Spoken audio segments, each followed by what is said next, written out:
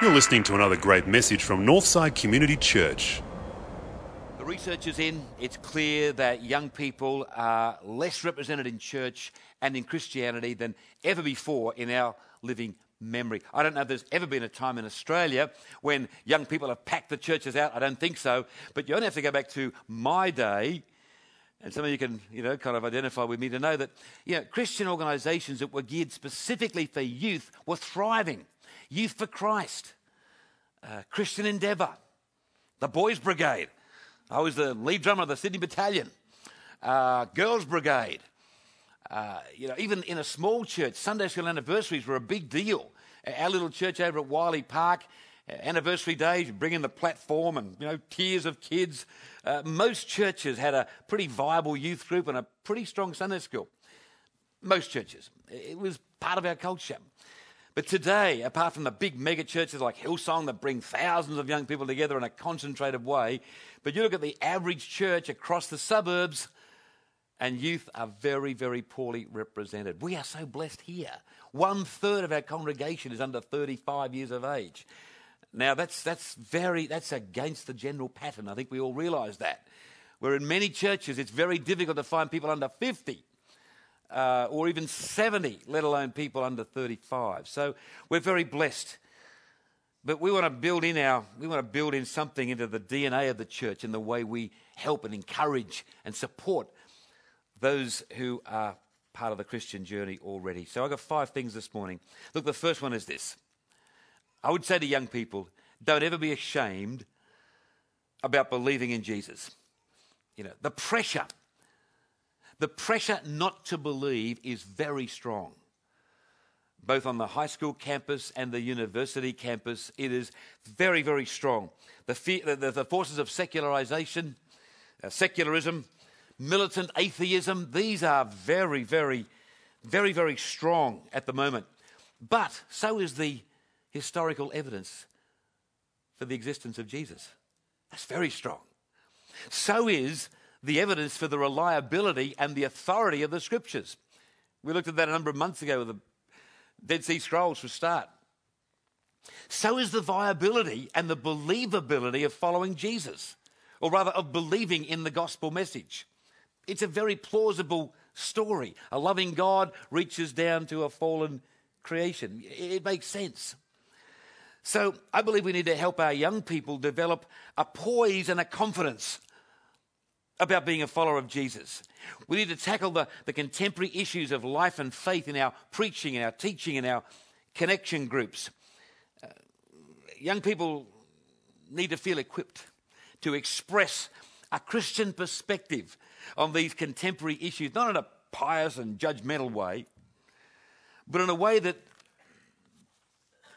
sort of reflects knowledge, understanding, and empathy.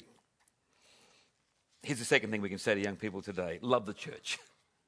Love the church. Love the people of God. Love the body of Christ.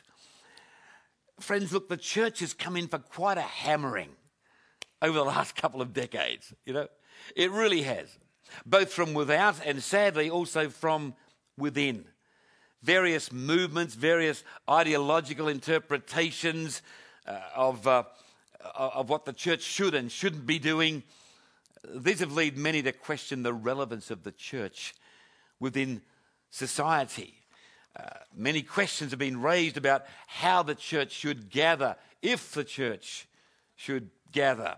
Questions about worship, modes of service, attractional versus incarnational, missional versus institutional.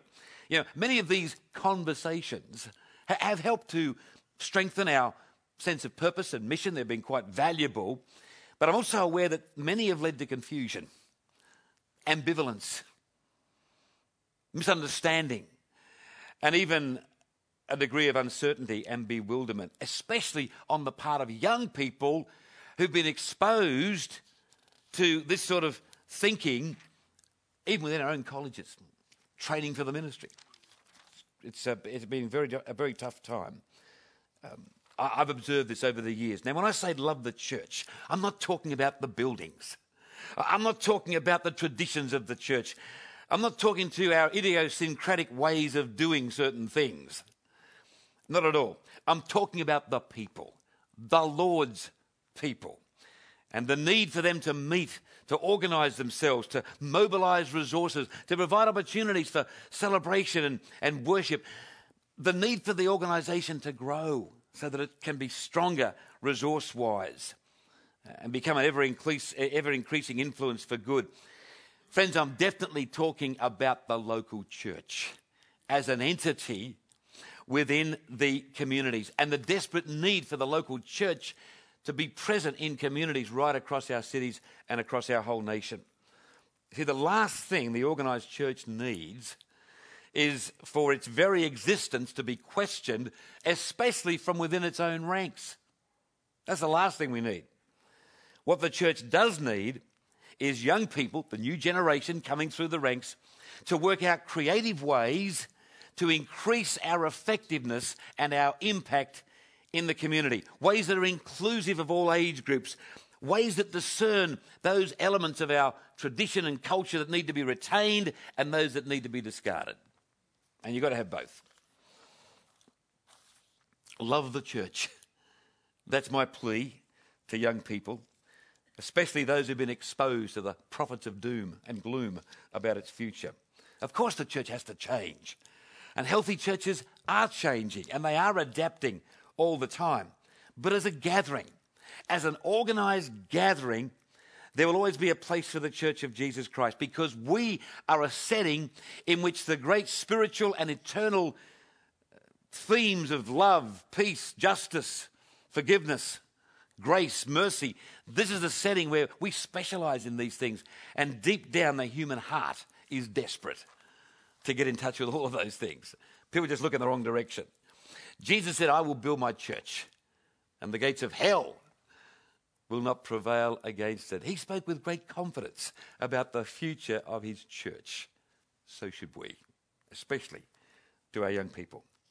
Here's the third thing. Be realistic in your expectations of Christians. How many people, both young and old, have turned their backs on the church and fallen away from discipleship because of something they've seen or experienced within the church? The moral failure of a minister, some deep disappointment, some huge conflict that they were part of. Over the years, I've encountered this pastorally on many occasions. And I try to say to people, look, Christians aren't perfect. They don't claim to be. People say, I didn't think Christians would act that way. I thought the church would be here for me when I needed it. I say, look, I'm really sad, but look, that's the way it is. Christians are fragile. Some are petty. Like, not here or anything, but unforgiving, vindictive, even though they've experienced the grace of God for themselves. They just haven't quite got it in terms of passing on to others. Many are still under construction. But we don't experience anything today that the Apostle Paul didn't experience in his day. It was all there. You read Paul's letters. He refers to disputes. He refers to quarrels. He refers to rivalries and disloyalty. Not much has changed. People are people. Do you know one of the key factors in my longevity in ministry? And I've been around for a while. It's been my decision, a conscious decision in the power of the Holy Spirit to keep my expectations of Christians at a realistic level. Does that surprise you? I don't mean a pessimistic level. This will be great. No. I'm talking at a realistic level. It's been I think it's been a key to my effectiveness. So if I experience some negative behaviour, a huge letdown, some unjustified criticism out of left field, an outrageous, unchristian response to a certain issue, and I've seen it all, I'm not all that fazed. I've accepted that that's how it is. People are still under construction.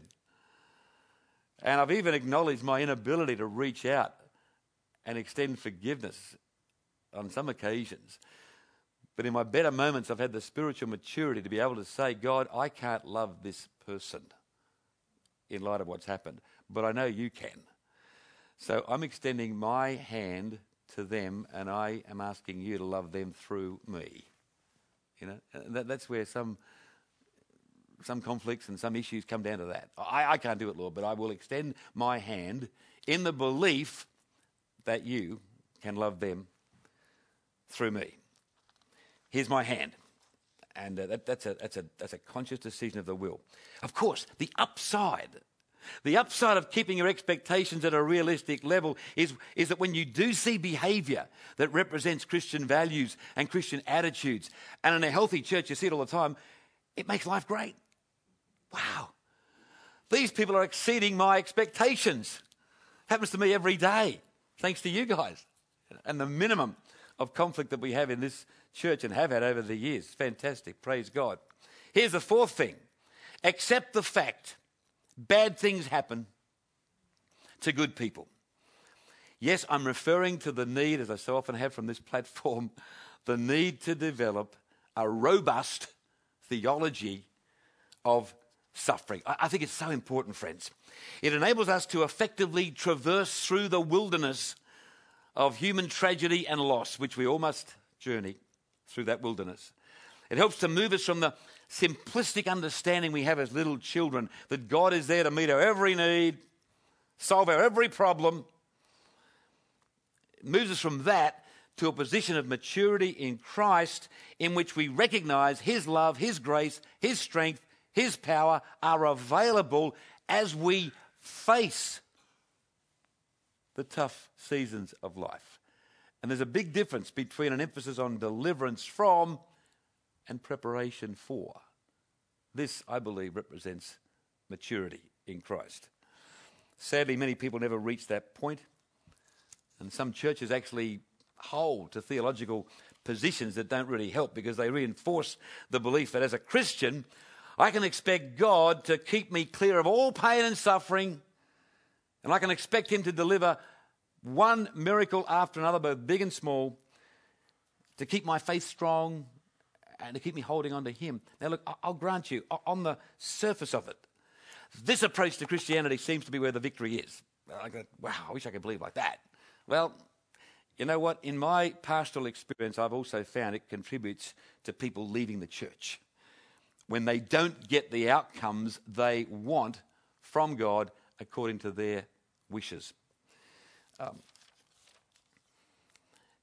Let me share something funny that happened in Adelaide last weekend. I don't know how this happened or when my little granddaughter heard this. Still don't know.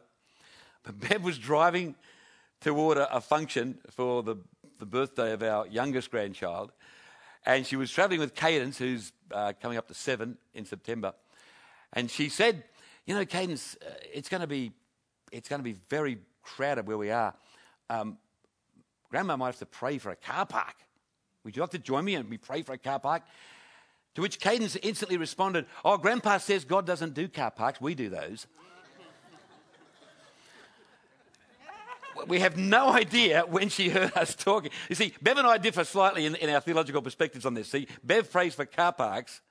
I pray for the patience to wait for the appropriate one when it comes along.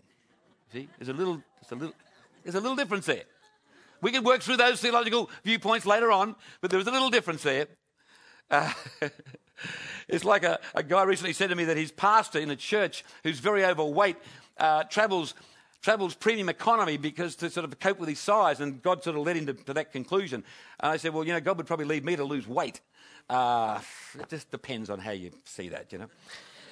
So we don't know where Cadence got this from or when I said it, but now I'm faced with the dilemma.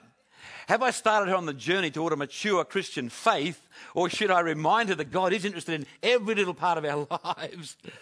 I had a little chat with her on the weekend. I was down there on yesterday, and so I think we've sorted it out. Among other things. I think so. Look, friends, I want to be in a church where thinking young people are guided to a point where they believe with all their heart in the God of the miraculous. You've got to believe that. Where they walk daily in the power of the resurrection. where they serve with a deep conviction about the ability of God to transform lives, transform situations. But I also want them to be ready for thy will be done. I also want them to be ready for even though I walk through the valley.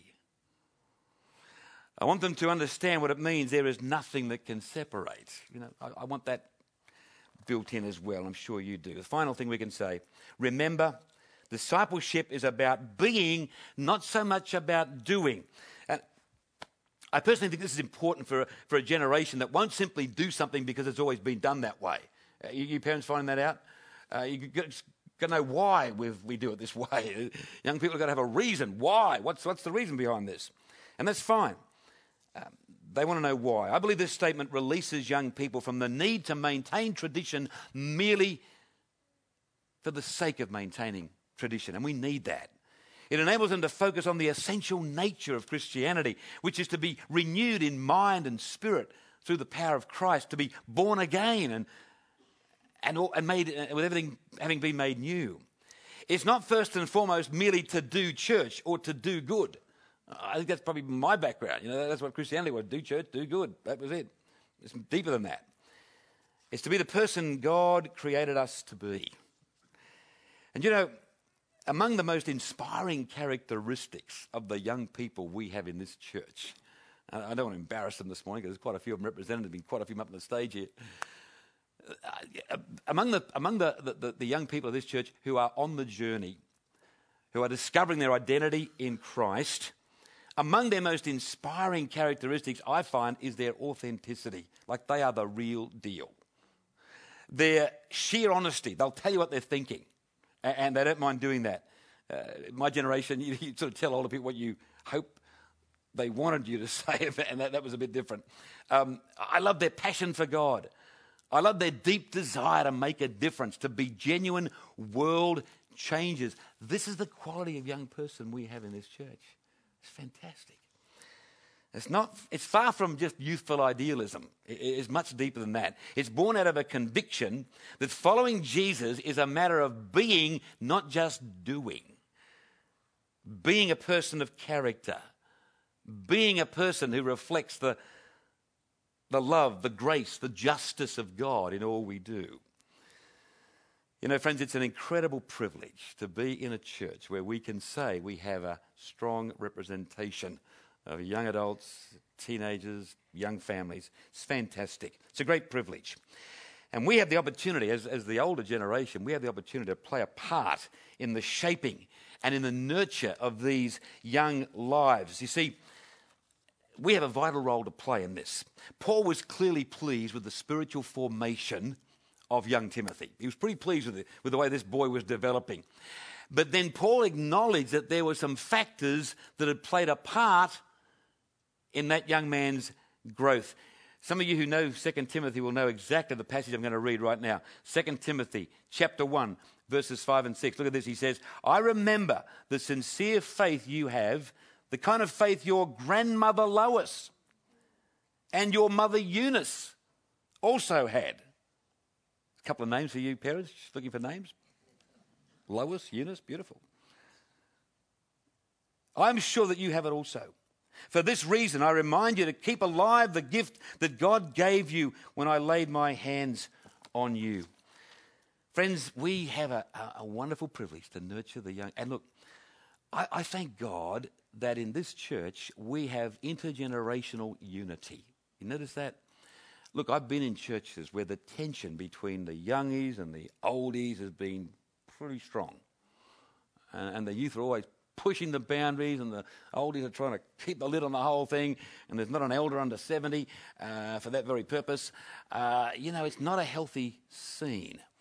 I grew up in a church in Perth for a few years where at the height, just as the Beatles and the Rolling Stones were getting off the ground and we were all getting right into it, and somebody passed a resolution at an annual meeting that no instrument that could be plugged in would ever be used in the church, apart from an organ.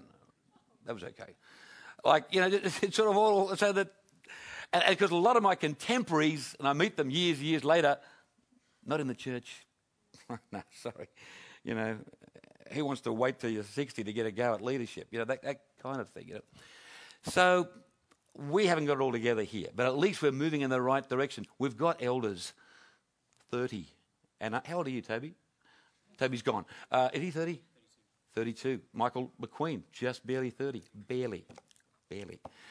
Yeah, we're trying to, and Joe Fenner, what, 31, 32?